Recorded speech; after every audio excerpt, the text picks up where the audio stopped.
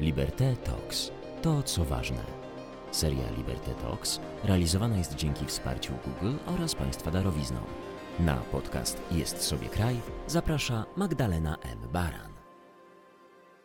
Dzień dobry, witam w kolejnym odcinku podcastu Jest, sobie, kraj. Podcastu, w którym rozmawiam o Polsce, ale rozmawiam też o tym wszystkim, co na tej polskiej perspektywy dotyka. Rozmawiam z perspektywy idei. Dzisiaj moim gościem jest Tomasz Stawiszyński, filozof, publicysta, eseista, autor wielu książek, między innymi książki, którą mam teraz w rękach, która mnie wielopoziomowo zafascynowała i myślę, że to jedna z tych książek, które są książkami bardzo na dzisiaj. Mówię o książce Ucieczka od bezradności. Bo z tą bezradnością tak naprawdę mierzymy się teraz każdego dnia i chyba coraz mocniej zadajemy sobie, czy uświadamiamy ją sobie, czy zadajemy sobie pytanie, bo po prostu zderzamy się z nią, czasami trochę jak ze ścianą.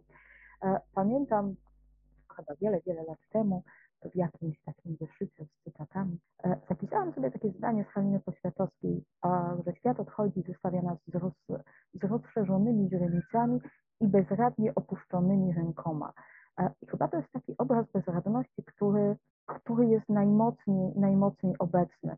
To nasze wielkie z jednej strony zdziwienie, że oto się dzieje, ale równocześnie ten moment, kiedy nie potrafimy, nie wiemy co z tym zrobić.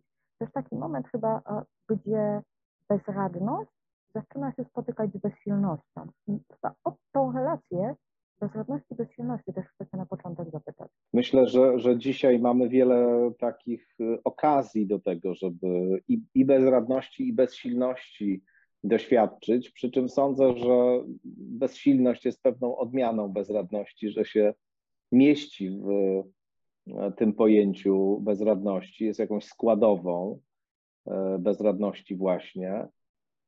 To jest zarazem chyba wielkie tabu dzisiejszej kultury, ja mam takie wrażenie. Paradoksalnie, bo tak jak powiedziałaś, tych okazji do tego, żeby dzisiaj się bezradnym czuć, mamy sporo. Natomiast one przydarzają się nam, czy wydarzają się nam w kulturze, która właśnie bezradności bardzo starannie unika, odwraca się od niej i usiłuje w nas wywołać takie wrażenie, przekonać nas, że jesteśmy sprawczy, że zawsze jest rozwiązanie każdego problemu, że nie ma takiej sytuacji, która byłaby sytuacją bez wyjścia, że od naszej pomysłowości, inwencji, zaangażowania zależy to, czy uda nam się przezwyciężyć jakieś kłopoty, problemy i trudności i że czymś z definicji złym jest właśnie doświadczenie bezsilności, rezygnacji, poczucia, że się pewnych barier przekroczyć nie da, że pewne ograniczenia są ograniczeniami nieusuwalnymi. I oczywiście tu jest pewien istotny kłopot, kiedy się o bezradności rozmawia, a zwłaszcza kiedy się występuje jako adwokat bezradności, tak jak ja to robię, bo łatwo narazić się na zarzut promowania bierności, promowania tego, żeby właściwie nie starać się stawiać czoła wyzwaniom, żeby takiego odpuszczania sobie, prawda? Tak, żeby po prostu odpuścić, zostawić to wszystko i w jakimś odruchu eskapizmu odwrócić się od świata i jego wyzwań.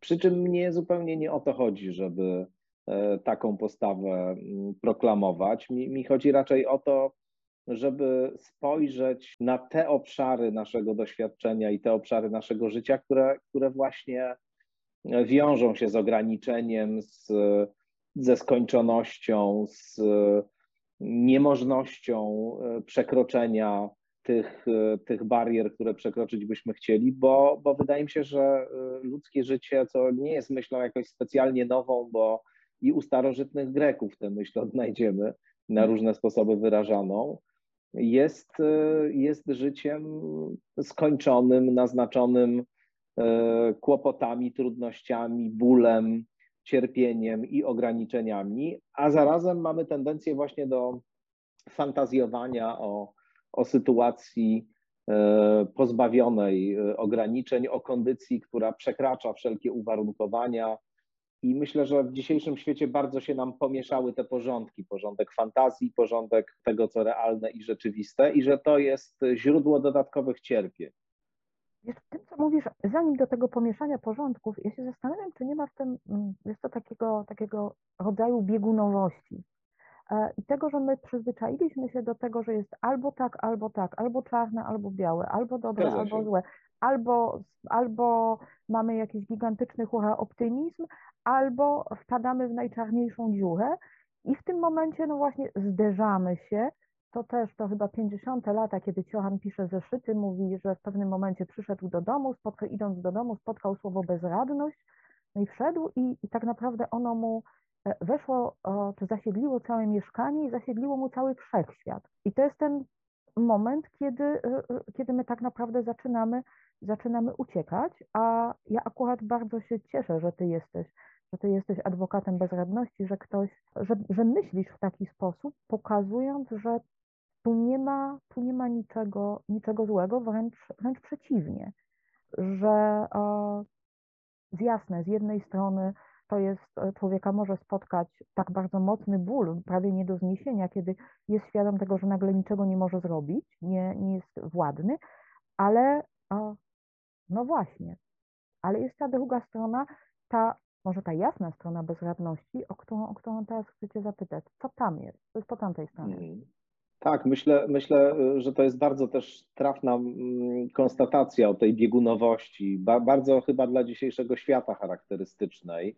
Euforia i depresja, albo hiperaktywność, albo bezruch. To są takie dualizmy, takie skrajności, za pośrednictwem których często myślimy, przy czym one są w dużym stopniu generowane właśnie przez pewną specyficzną kulturową narrację, w której funkcjonujemy. Myślę, że ten kontekst późnego kapitalizmu, neoliberalnej ekonomii bardzo mocno wzmacnia tego typu dualizmy, tego typu skrajności, akcentując oczywiście pozytywną stronę tych związanych z ruchem, z działaniem, z optymizmem, z przekonaniem o możliwościach nieograniczonych, a jednoznacznie negatywnie kwalifikując wszystko, co jakoś nie jest zgodne z tym takim hipomaniakalnym obrazem, który się z tym wiąże. I myślę, że to bardzo też mocno widać w statystykach dotyczących zdrowia psychicznego czy cierpienia psychicznego, że te rosnące niezwykle intensywnie wskaźniki zachorowań na depresję na Zachodzie mają jakiś związek z tą kulturową sytuacją, że są jej pochodną. Oczywiście tutaj można by długo rozmawiać o przyczynach, ale myślę, że na pewno ta warstwa kulturowa jest jedną z najistotniejszych. Powiedziałbym tak, że depresja może być, i wielu badaczy, którzy przyglądają się tej kulturowej stronie tych zjawisk, o których rozmawiamy, na to wskazuje, taką drugą stroną, drugą właśnie ciemną stroną tego maniakalnego usposobienia, które mamy w dzisiejszym świecie bardzo rozpowszechnione i do którego też zachęca nas cały szereg różnych takich kulturowych narracji pracujących w służbie systemu ekonomicznego, który to system jest też zainteresowany tym, żebyśmy jak najintensywniej, jak najefektywniej i z jak najmniejszymi obciążeniami dla tego systemu pracowali na jego rzecz.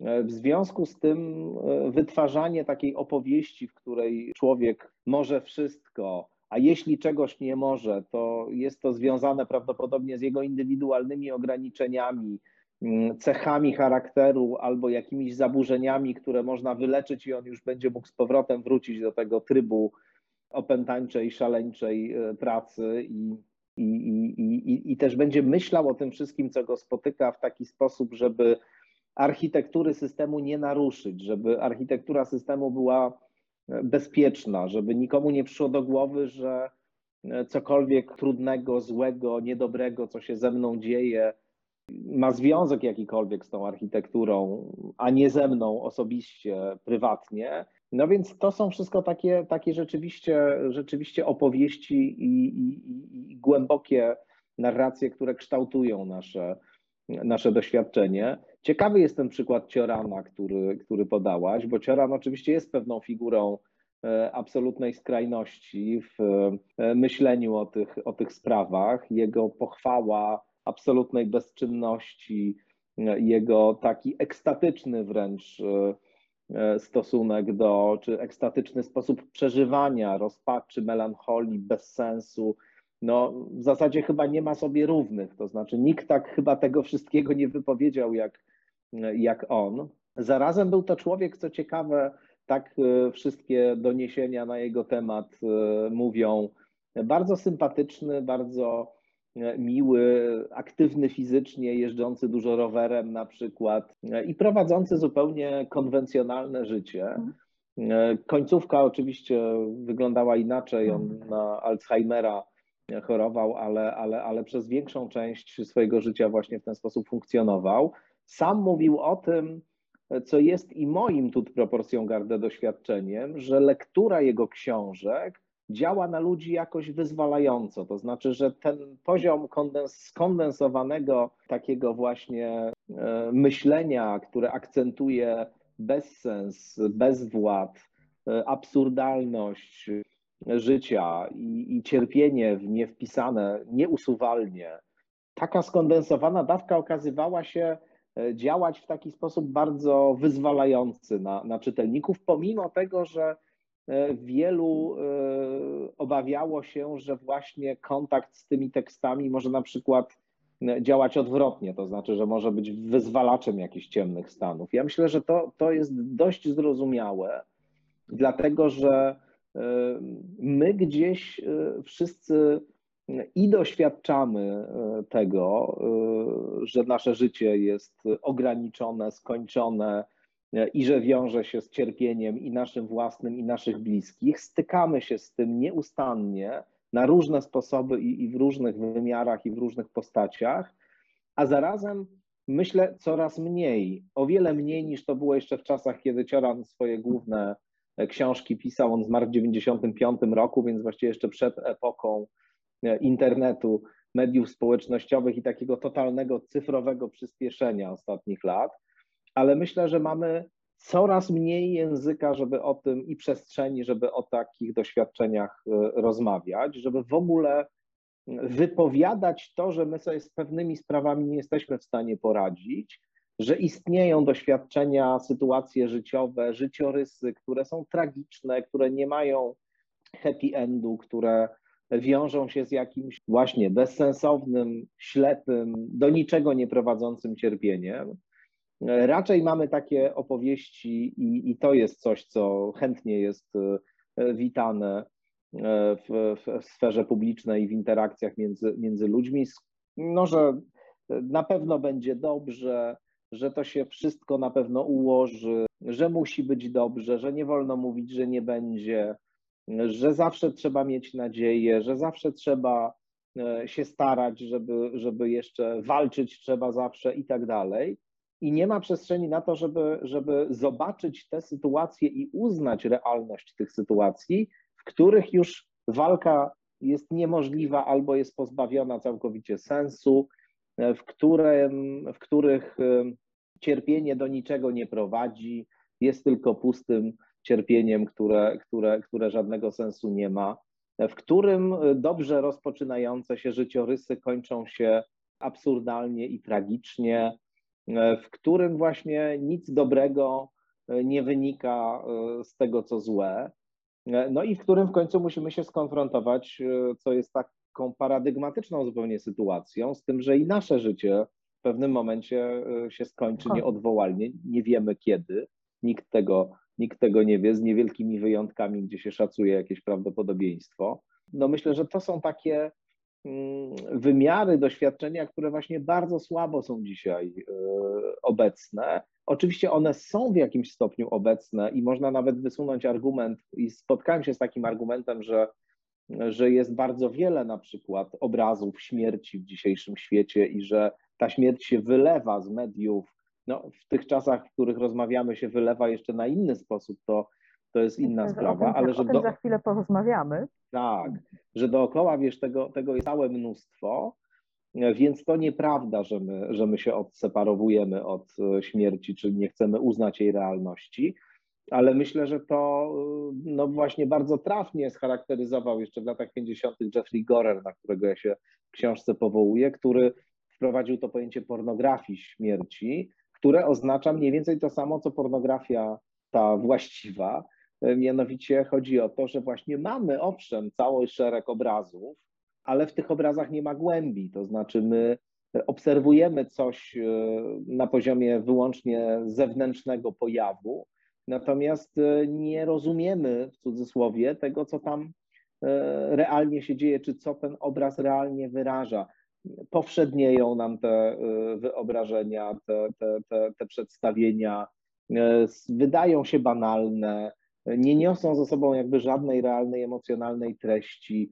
No i tak jak dzisiaj mamy mnóstwo obrazów śmierci w kulturze i boimy się bardzo umierania i śmierci i nie umiemy o tym rozmawiać, tak samo mamy jak nigdy ekspansję pornografii dzięki internetowi i całe mnóstwo obrazów pornograficznych dostępnych 24 godziny na dobę po prostu w małym urządzeniu, które mamy pod ręką, a zarazem ludzie uprawiają coraz mniej seksu i mają coraz więcej relacyjnych problemów, więc to zupełnie się nie wyklucza, że jest dużo tych przedstawień w kulturze. To jest tak naprawdę cała opowieść o tym, w jaki sposób niby pozornie zbliżając się do siebie, wciąż się od siebie oddalamy.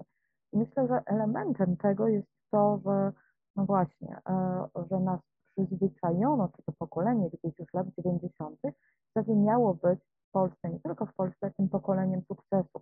To miało być pokolenie, które mówiąc wprost miało w tym sensie panować nad rzeczami. Miało panować nad rzeczami, miało panować nad światem, miało panować nad swoim życiem. I tutaj, jeżeli oczywiście wydarzało, czy jeżeli życie toczyło się tak, jak sobie zaplanowaliśmy, to myśmy byli tego sprawcami. Natomiast wszelkie złe rzeczy, to jest to ciągłe, nieustanne popadanie w się.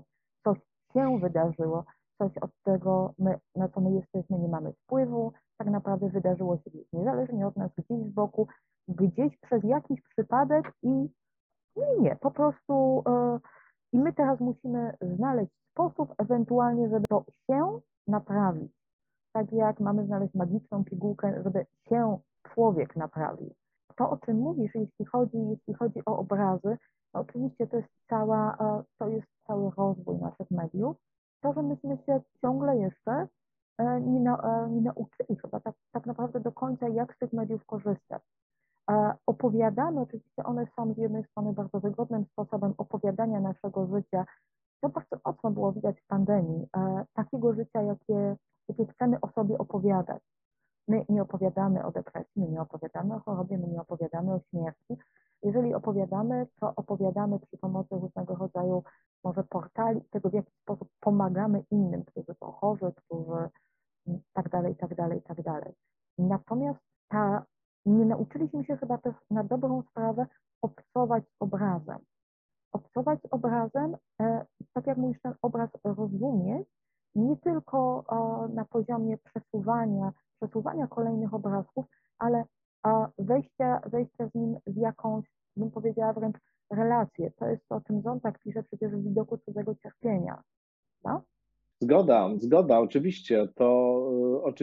Mam wrażenie, że to się też wiąże z tym naddatkiem totalnym, z tym, że jesteśmy tymi obrazami bombardowani nieustannie, że one nam przepływają w newsfeedzie jeden za drugim i nie sposób nadążyć właściwie za tym, co się tam pojawia, że żyjemy w takim frenetycznym poczuciu, że nam ciągle kolejne rzeczy umykają, że trzeba na nie że trzeba szybko zdążyć. Trzeba coś nadążyć, za czymś nadążyć. Tak, i trzeba co więcej jeszcze wydać opinię natychmiastową, ale ta opinia ma być, i tak to jest chyba celowo skonfigurowane, to o tym można też by długo rozmawiać, reakcją emocjonalną przede wszystkim. Ona nie jest oparta na refleksji, przynajmniej nie skłania nas do tego architektura mediów społecznościowych, tylko jest oparta na emocjach. Mamy emotikony. Lajkiem, albo ikonką wr, albo serduszkiem, albo jeszcze, że przykro mi i tak dalej, więc jakby mamy tutaj do czynienia właściwie wyłącznie z takimi komunikatami, które wyrażają nasz stan emocjonalny i mamy w ogóle niezwykle rozemocjonowaną sferę mediów społecznościowych, gdzie właściwie emocja jest taką podstawową jednostką, która napędza w ogóle działanie tego wszystkiego. Natomiast refleksja, która z definicji jest powolna, wymaga zatrzymania się właśnie, nie podąża czy nie bierze za dobrą monetę tego, co na wejściu się pojawia, tylko chce sięgnąć głębiej, chce zajrzeć właśnie za to, co bezpośrednie, za to, co widoczne, za to, co stanowi taką reakcję natychmiastową i próbuje to zobaczyć w jakiejś szerszej strukturze. Próbuje też być może zdekonstruować czy zdemaskować to, co w pierwszej kolejności narzuca się jako dane bezpośrednie i oczywiste i pokazuje, że to, co oczywiste, wcale właśnie nie jest oczywiste i to, co bezpośrednie, w ogóle nie jest bezpośrednie. Powiedziałbym tak, że nie żyjemy w świecie, który by premiował tego rodzaju aktywność, wręcz przeciwnie, właściwie żyjemy w świecie, który niekiedy nawet swoiste kary nam wymierza, czy jakieś reprymendy za to, że refleksji próbujemy poddawać. Na przykład coś właśnie, co przychodzi w formie śniegowej kuli, wściekłości, oburzenia i tak dalej w mediach społecznościowych, jeśli zostanie zakwestionowane, a akurat wszyscy są w takim ferworze udostępniania, oburzania się i wściekania się, no to można narazić się na przykre konsekwencje w postaci albo złych komentarzy, albo wykluczenia z grona czyichś znajomych. Więc myślę, że to bardzo wpływa na ten nasz sposób myślenia, doświadczania i przeżywania świata i że ten rodzaj takiego nieustannego poczucia niepokoju, możliwości zatrzymania się i pomyślenia nad czymś dłużej, ten rodzaj takiej właśnie ciągłej czujności polegającej na przekonaniu, że trzeba wszystko starannie odnotować i opatrzeć tymi znaczkami plus albo minus, lubię albo nie lubię, denerwuje mnie albo martwi, no, że to wprawia nas w ogóle w taki stan ciągłego jakiegoś, poddenerwowania i ciągłego rozkojarzenia. Wiesz, jak mówisz, że martwi, jak ktoś nas martwi, to i tak już nie jest aż tak źle. Bo zwracamy w ogóle, bo to już oznacza jakąkolwiek refleksję. Przynajmniej to prawda. W tym wszystkim jest ten moment bezradności wobec, prawda? Bezradność jest zawsze wobec. Chyba bardzo mocno to gdzieś przemawia, kiedy czytałam książkę. Oczywiście ty już wyłuskałeś ten wątek związany ze śmiercią. To jest ten piękny moment, kiedy piszesz o tych 5 elementach, 5 rzeczach, o których mówiły osoby chore, umierające. Ja akurat chcę wyciągnąć z nich 3. Nie miałem odwagi być tak, jak chciałem, bałem się okazywać uczucia, nie pozwoliłem sobie być szczęśliwym.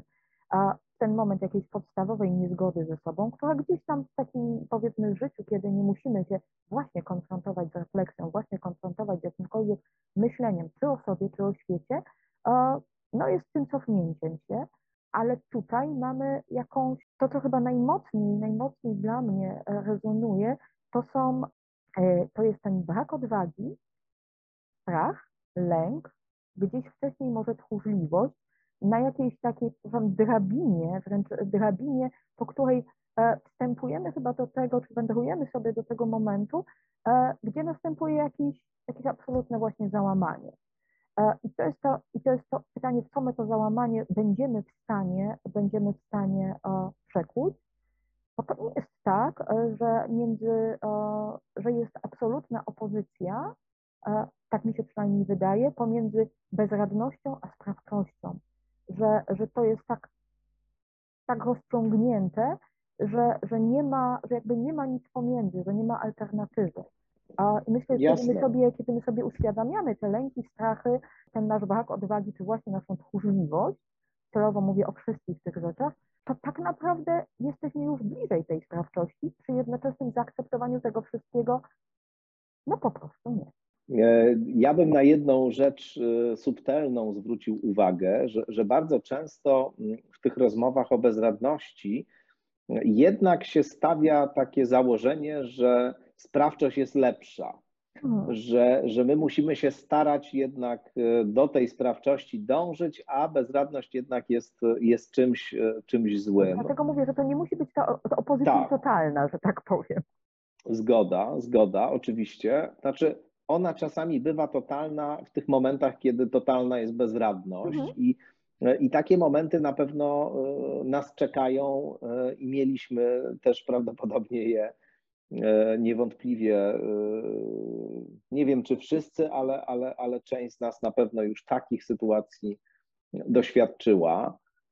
Myślę, że są takie chwile w ludzkim życiu, kiedy bezradność jest czysta i całkowita i że jest coś w ogóle takiego w człowieku po prostu, w tej sytuacji naszej w świecie, co jest taką czystą bezradnością. Wobec, nie wiem, nawet tak powiedziałbym, niedrastycznie powiem, wobec, nie wiem, zagadkowości tego wszystkiego, wobec niezrozumiałości tego, o co właściwie tutaj chodzi, dlaczego myśmy się tu znaleźli, skąd to wszystko się wzięło, na czym polega zagadka istnienia, które jest nieprzejrzyste, jakieś ciemne, nie wiadomo właściwie czym jest, jak o nim mówić i tak dalej. Cała filozofia jest oczywiście próbą mówienia o tym i rozjaśniania tej ciemności, ale wiadomo, że skutki są w każdym razie dyskusyjne.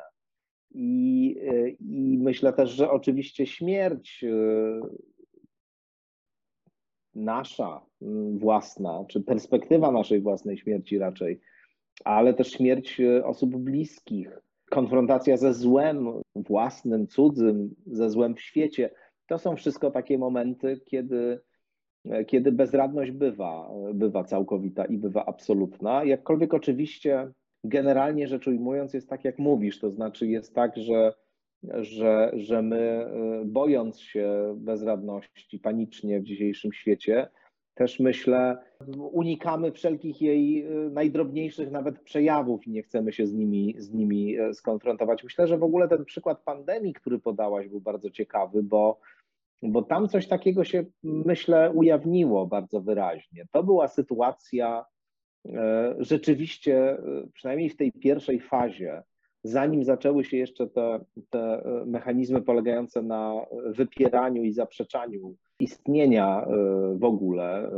tego problemu, chociaż takie rzeczy oczywiście już od początku były, bo teorie spiskowe były od samego początku, tak. To w mediach społecznościowych, co też się wiąże jeszcze z tą kwestią obrazów, o której mówiliśmy wcześniej, była taka ekspansja właściwie radosnych, euforycznych postów o tym, jak to odkrywamy teraz uroki ogrodnictwa, nauki języka chińskiego, rozmaitych, nie wiem, aktywności, na które czasu nie mieliśmy, wychodząc z domu do pracy dzień w dzień. To dominowało, przynajmniej w pewnych bańkach i w pewnych częściach baniek internetowych, bo oczywiście była to relatywnie niewielka grupa osób, które właśnie w ten sposób sprawę stawiały, ale to była grupa dość reprezentatywna dla tego sposobu myślenia o bezradności, o której ja piszę w książce, bo myślę, że często ludzie ciężko pracujący, którzy nie odbieram jakby klasie średniej polskiej, powiedzmy, ciężkiej pracy, ale tacy ludzie wykonujący bardzo trudną, ciężką, wyczerpującą pracę fizyczną, którzy też funkcjonują w takim poczuciu braku bezpieczeństwa, no, często po prostu nie mają czasu na to, żeby się zagłębiać w siebie i przeżywać najdrobniejsze jakieś deficyty emocjonalne, jak wielkie tragedie, co wydaje mi się rzucać też pewne specyficzne światło na te niektóre dramaty czy quasi-dramaty, ale myślę, że wiesz, osoby wykonujące fundamentalnie ważne dla społeczeństwa zawody, to okazało się są właśnie ludzie, którzy pracują w sklepie, którzy są kurierami, którzy, nie wiem, jeżdżą środkami komunikacji, dostarczają produkty spożywcze i tak dalej, i tak dalej. To jest jakby taki krwiobieg społeczeństwa i ci ludzie po prostu nie mieli czasu, żeby przeżywać głębokie żeby zajmować się tym ogrodnictwem, fotografowaniem jedzenia i skupiać odkrywać, się na... jak to... Tak, dokładnie. Ja się tak naprawdę zastanawiałam w kontekście tego, o czym mówisz, o tym początku pandemii, tak, o tej naszej bezradności, ale ja miałam takie wrażenie, że etapy, jakie wtedy następowały szybciej lub wolniej, były trochę jak etapy przeżywania żałoby. Jak te etapy przeżywania żałoby, kiedy my, prawda, na początku nie jesteśmy oczywiście wobec niej bezradni. Ja mówię tu oczywiście o tych etapach przeżywania żałoby według Kubler-Ross, gdzie mamy ten moment, że jest to niedowierzanie, jest jakiś szok, że to się w ogóle zaczęło, zaczynamy temu zaprzeczać, jasne, potem się wściekamy, no i wszelkie, prawda, protesty antymaseczkowe i to też był tego element. W jakiś sposób zaczynamy z tym negocjować, dealować, myśląc, no dobra, to tak naprawdę z tą własną bezradnością wobec tej pandemii i przychodzi moment, kiedy myśmy to zaakceptowali i ona stała się jakoś elementem naszego życia. W momentach, kiedy mniej czy bardziej odpuszczała, nawet patrząc na to, jak zaczęliśmy potem z tego wychodzić, to wydaje mi się, że te elementy etapów żałoby są tu w jakimś stopniu obecne. Tak, to tylko też warto dodać, że ta koncepcja, niezależnie od tego, że ona bywa właśnie ciekawą ramą interpretacyjną, jest raczej krytykowana przez badaczy żałoby współcześnie, którzy mówią, że to doświadczenie właśnie nie ma żadnych etapów, że bardzo różnie wygląda u różnych ludzi. A co ciekawe, w ogóle Kubler-Ross to skonstruowała na podstawie rozmów z osobami, które dowiedziały się, że są śmiertelnie chore. To znaczy w tym sensie ta żałoba to była trochę żałoba po sobie. Można powiedzieć, tak. Natomiast nie dotyczyło to właśnie osób, które traciły bliskich, a zostało tak ekstrapolowane też na tą sferę. Ale jakkolwiek to było rzeczywiście tutaj zderzenie się z tą bezradnością dla mnie właśnie u tej osoby śmiertelnie chorej. Tak, nie, no na pewno, oczywiście. I na pewno są takie sytuacje, w których to mniej więcej w ten sposób przebiega. Ja myślę, że tutaj w przypadku właśnie tego fenomenu, o którym mówimy, to znaczy tego najpierw eksponowania i przeżywania czegoś na kształt właśnie jakiegoś duchowego przebudzenia, bo tam też dużo mowy było o tym, że no widzimy teraz, jak ten nasz świat był źle zbudowany i to zgoda, to prawda, to się bardzo ujawniło w pandemii i że dzięki temu no jakoś inaczej sobie chcemy ustawić priorytety i hierarchię, no i właśnie zabieramy się za robienie rzeczy, na które sobie nie mogliśmy pozwolić wcześniej. Myślę, że w tym było dużo niedopuszczania do wiadomości tego, co się dzieje, tego, że właśnie się konfrontujemy z potężnym wyzwaniem, że to wcale nie musi być moment na duchowe przebudzenie tylko i na rozwijanie swoich pasji, tylko że to jest właśnie dla wielu ludzi, którzy nie mogą sobie na to pozwolić, bo pracują w takich segmentach, które wymagają nieustannej gotowości i nie mogą siedzieć w domu, muszą pracować na zewnątrz, kontaktować się z innymi, no że to jest czas po prostu też potwornego lęku na pewno, niepewności, też może poczucia niesprawiedliwości, że jedni się pozamykali w domach, a my nie możemy, etc. I że rzeczywiście po krótkim czasie to zupełnie wygasło, to znaczy pojawiła się frustracja, że się trzeba w domu siedzieć i że jest bardzo dużo jakichś napięć, etc. No, te problemy, które wynikały też u osób, które mają dzieci i dzieci nie chodziły do szkoły, trzeba było jakoś układać sobie na nowo w ogóle te relacje. A potem przyszedł maj i w momencie, kiedy przyszedł maj, to już w zasadzie wszyscy zapomnieli, że cokolwiek takiego w ogóle istniało, rzuciliśmy się na zewnątrz i w ogóle zdjęliśmy te maseczki i uznaliśmy, że już tego wirusa nie ma tak naprawdę, on w ogóle nie istnieje. Myślę, że było w tym coś takiego, co się wiąże z kompulsywną odmową uznania tego, że jednak jest jakiś czynnik, który zmusza nas do tego, żebyśmy zmienili sposób funkcjonowania. Trzeba się do tego dostosować po prostu nie tylko dla siebie, ale też dla innych.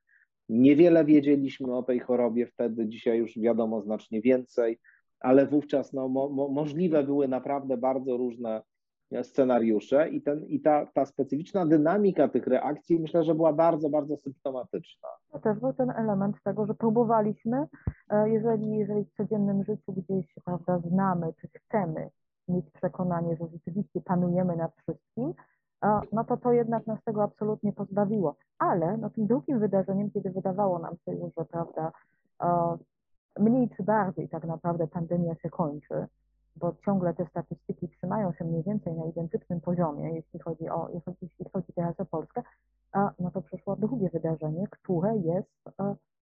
które tak naprawdę odbiera oddech i stawia nas wobec, i sprawia, że jesteśmy bezradni, bo jesteśmy w jakimś sensie bezradni wobec tego, co w tej chwili dzieje się w Ukrainie. Jesteśmy bezradni wobec agresji, jesteśmy bezradni wobec wydarzającej się tam przemocy. I nawet jeżeli na jakimś poziomie wiemy, jak to chciał James Hillman zresztą, że wojna jest tak naprawdę, myślę, że wojna jest tak naprawdę normalna. Przez to, że wojna wydarza się, że wojna się wydarza, że wojna powtarza się w historii ludzkości, że wojna w historii ludzkości powraca. I tak naprawdę, że jest trochę, czy w pewnych sytuacjach bywa, czy to zaworem bezpieczeństwa, czy tak jak ty piszesz, piorunochronem, który rozładowuje gdzieś te napięcia społeczne, które są, to myśmy się przecież, znaczy nie powiem myśmy, dobrze, tylko bardzo wielu nie spodziewało się tego, że wojna w ogóle może przyjść, a w ogóle, że wydarzy się tak blisko. No i tu wielu rozłożyło ręce i powiedziano chwila. To co dalej? No i co dalej? Taką bezradność. No właśnie, tutaj też na pewno ty masz dużo do powiedzenia jako wojnolożka, jeśli można tak powiedzieć, czy wojnozowka. Natomiast no tak, myślę, że to jest rzeczywiście bardzo specyficzne doświadczenie. Z jednej strony to i Hillman, i też Barbara Ehrenreich w swojej książce Rytuały krwi, bardzo, bardzo ciekawej książce dotyczącej wojny właśnie, powiadają, no, trudno sobie wyobrazić mniej w tym sensie normalne zjawisko i charakterystyczne dla ludzkości niż wojna właśnie, zjawisko specyficznie ludzkie, bo żaden inny gatunek wojen nie toczy, to tylko ludzie toczą wojny. W zasadzie cała historia ludzkości jest historią wojen. I dopiero ostatnie, w tym kawałku świata, kilkadziesiąt lat, to jest czas względnego spokoju i w zasadzie zapomnienia o tym, że coś takiego w ogóle jest możliwe. I to na pewno w tym takim bardzo podstawowym i prostym sensie jest szok, bo nikt się tego rzeczywiście prawie nie spodziewał, łącznie z ekspertami do spraw wojskowości i militariów. Nie dalej jak kilka dni temu rozmawiałem z pewnym ekspertem, moim znajomym, człowiekiem przez lata związanym z armią i też bardzo subtelnym myślicielem zarazem.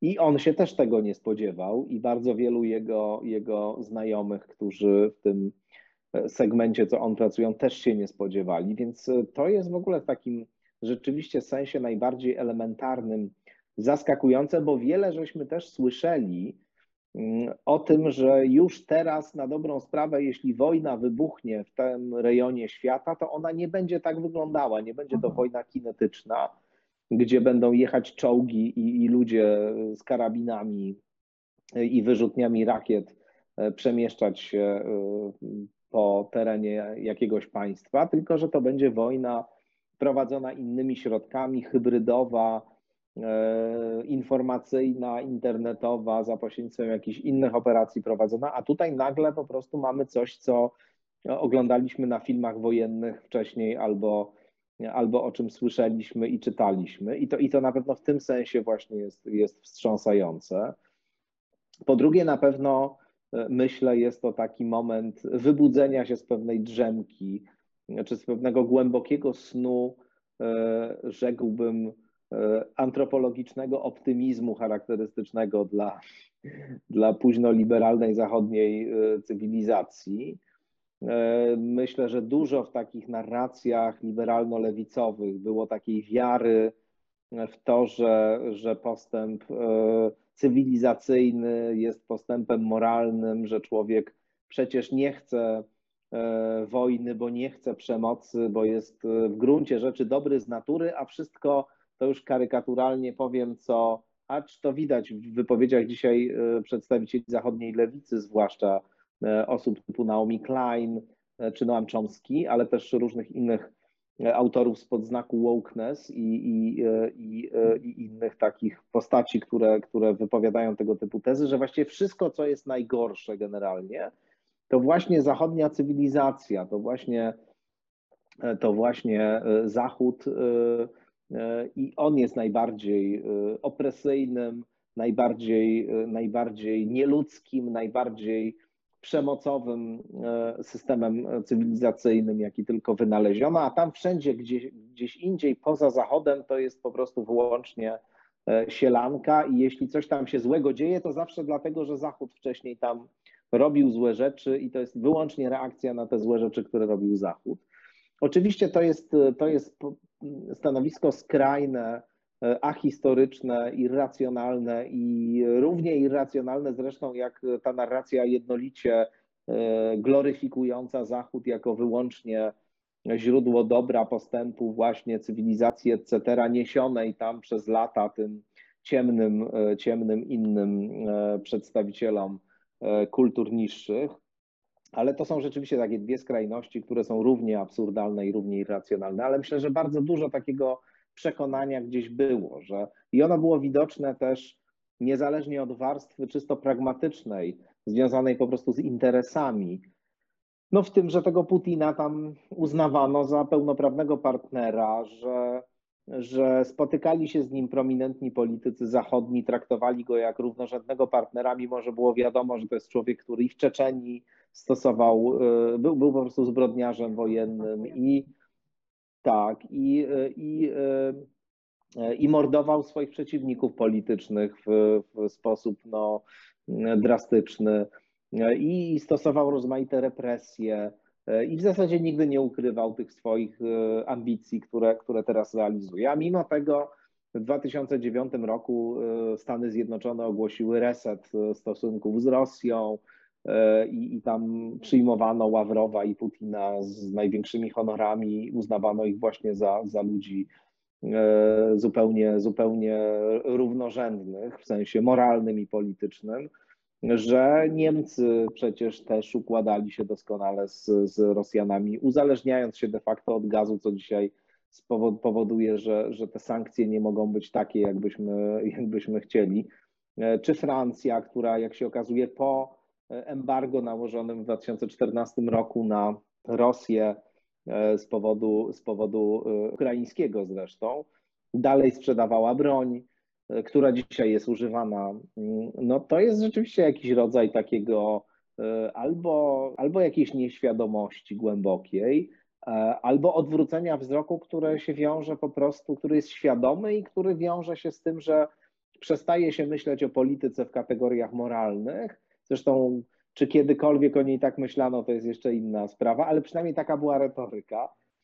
A myśli się o niej wyłącznie w kategoriach pragmatycznych, w kategoriach interesu i nic więcej. I uznaje się, że to nas nie interesuje, my na to nie patrzymy, nie obchodzi nas, co ten człowiek robi. Ważne, że mamy tutaj możliwość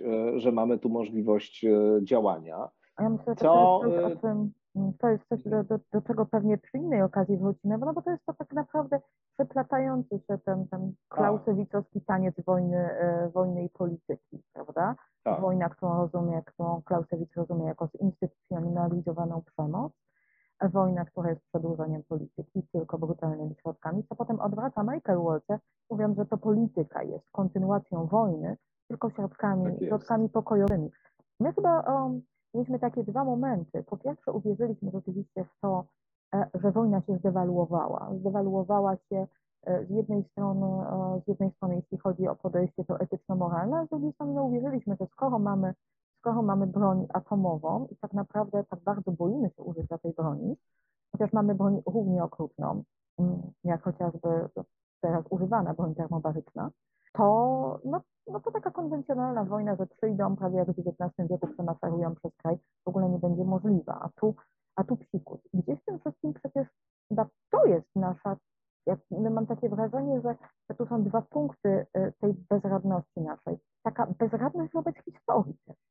Wobec tego, że nie odrobiliśmy, i kiedy patrzę na te wszystkie przykłady państw i przywódców, o których ty mówisz, to jest takie radykalne nieodrobienie lekcji z historii.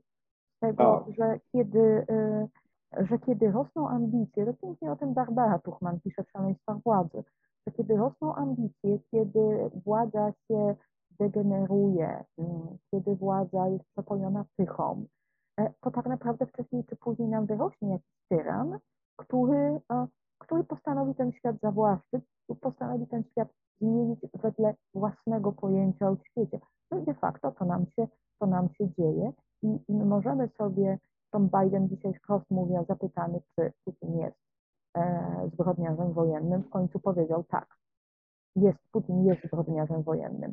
Ale to jest dla mnie taka potworna bezradność. Mamy wczorajszy wyrok Międzynarodowego Trybunału Sprawiedliwości. No właśnie, i co? To jest też taki wyraz tej tak naprawdę bezradności międzynarodowej wspólnoty, która nie chcąc wpakować świata w wojnę, musi, tak jak mówiliśmy trochę na początku, pomagać, dostarczyć broń, ale poza tym może tylko rozłożyć ręce. No tak, to jest w ogóle jakiś taki wielopiętrowy chyba problem związany ja myślę, że głęboko jakoś właśnie z jednej strony z jakąś wygodą i takim przekonaniem właśnie, że wartości są drugorzędne, a interesy i wygoda jest pierwszorzędna.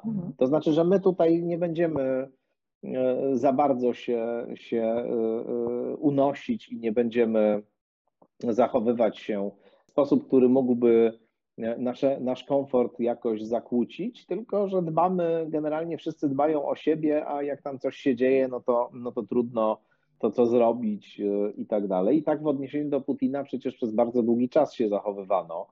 Jakieś takie delikatne tam sankcje nakładając i dalej później i tak przyjmując go i autoryzując go jako polityka, który no właśnie jest równoprawnym partnerem, no bo przecież po tym, co zrobił na Ukrainie w 2014 roku, właśnie tak to wyglądało, więc się rozochocił, jeśli można tak powiedzieć, i uznał, że pewnie teraz też w związku z czym nic specjalnie groźnego go nie spotka, ale że gdzieś pod spodem jest jakiś rodzaj, po jungowsku bym powiedział, alienacji odcienia, to znaczy takiego trochę infantylnego wyobrażenia o sobie i o świecie, że on jest pozbawiony ciemnej strony, że człowiek jest właśnie dobry, że musimy być mili dla siebie, że jak będziemy dla siebie mili, to nam będzie się wszystko ładnie układało. Tymczasem nie jest człowiek wcale dobry z natury, nic na to nie wskazuje w każdym razie. Mamy skłonność do przemocy, mamy tą inklinację do przemocy, prawda?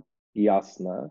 I może straciliśmy umiejętności jakiegoś obchodzenia się z nią i u siebie, i u innych, i dlatego od niej się odwracamy, bo się jej boimy bardzo. Z tym, że jak wiadomo, no to, że się od niej odwrócimy, to nie znaczy, że ona zniknie, tylko ona właśnie stanie się jeszcze bardziej niebezpieczna i powróci do nas pod postacią jeszcze groźniejszą. No i to się chyba właśnie dzieje, to znaczy to, na co długo nie chcieliśmy patrzeć i czego długo nie chcieliśmy uznawać, tego, że są ludzie zdolni do tego, żeby innych ludzi zabijać w imię pewnych fantazmatów i interesów, i wysyłać czołgi, i palić domy, i niszczyć szpitale, i bombardować obiekty, w których są dzieci i tak dalej. No, jest to wszystko możliwe dzisiaj, taki też jest człowiek. Jest to dość oczywiście przerażające i straszne i my oczywiście jako jednostki, które mogą się temu przyglądać, no, odczuwamy, co jest oczywiste, głęboką bezradność, lęk, etc., ale to też może jakoś, wiesz, mam wrażenie, że pozwoli nam, powiedziałbym, spojrzeć z innej perspektywy na różne dyskursy, które tutaj uprawialiśmy jeszcze do niedawna. Dyskursy, w których, nie wiem, pojęcie ofiary na przykład się pojawiało, nie wiem, cierpienia, ofiary, przemocy, etc. Ja sądzę, że pewna część tych takich radykalnych, lewicowych narracji spod znaku victimhood culture, cancel culture i innych takich właśnie narracji zbiorczo określanych mianem wokeness, no właśnie w tym kontekście ujawnia swoją absurdalność głęboką jakoś, przynajmniej w moich oczach, jeszcze bardziej niż wcześniej. Myślę, że te dyskursy są po prostu nieadekwatne głęboko, że posługują się pojęciami, które tracą sens w tym kontekście tego cierpienia, tej przemocy i tej brutalności, którą tutaj mamy. I może pewne proporcje poprzez właśnie to doświadczenie zostaną przywrócone, bo skądinąd wojna jest czasem, który wyostrza pewne jakości doświadczenia, który naświetla pewne obszary niewidziane często takim snopem reflektorowym i czyni je po prostu absolutnie widzialnymi. I może dzięki temu, w cudzysłowie, bo to nie jest żadne wskazywanie, nie wiem, benefitów czy dobrych stron tego, absolutnie jestem jak najdalszy od takiego myślenia, ale myślę, że to jest jakiś element, który tutaj może nam towarzyszyć, że to doświadczenie, czy ta perspektywa in extremis może pewne sprawy nam pokazać w takim świetle, którego żeśmy nie widzieli wcześniej. To jest tak, że ta perspektywa na to, co jest tak radykalnie inne od wszystkiego, co znamy, jest tak też radykalnie inny od pewności, jaką mieliśmy na własny temat często. Tak, to jest to, jak bardzo wojna ściera nas właśnie z pytaniem o nasze własne wartości, ale też o nasze własne potrzeby. I tu absolutna zgoda z tym, co mówisz, jeśli chodzi o trochę takie sfalsyfikowanie chyba tych ekstremalnie lewicowych narracji. Też mam takie wrażenie, że kiedy my mówimy i od początku, prawda, mówi się od pierwszych dni tej wojny, że no, już świat nigdy nie będzie taki sam, że nam została odebrana pewność, że nam zostało odebrane bezpieczeństwo, te wszystkie rzeczy, te komforty, do których się przyzwyczailiśmy, kiedy mowa o tym, jak zachowują się politycy, a myślę, że chyba najbardziej fundamentalną zmianą, którą też właśnie nie chcę tego nazwać benefitem, jest to, że wojna rujnuje, ale wojna zakłada też odbudowę świata na często mocniejszych fundamentach, bo jeżeli chcemy, żeby tej wojny nie było, to nie możemy odbudowywać nie ma powrotu do status quo ante. Musimy wymyślić sobie lepszy sposób, żeby i trochę odpowiedź na tego człowieka, który tak naprawdę z dnia na dzień potrafi się stać bardzo, bardzo. Jasne, absolutnie się zgadzam. To ja bym tą zgodą Twoją zakończyła dzisiaj. Tomaszu, bardzo Ci dziękuję za tę rozmowę. Ja bardzo dziękuję za zaproszenie. Dziękuję Państwu, że z nami byliście, że nas słuchaliście i mam nadzieję do usłyszenia i zobaczenia niebawem.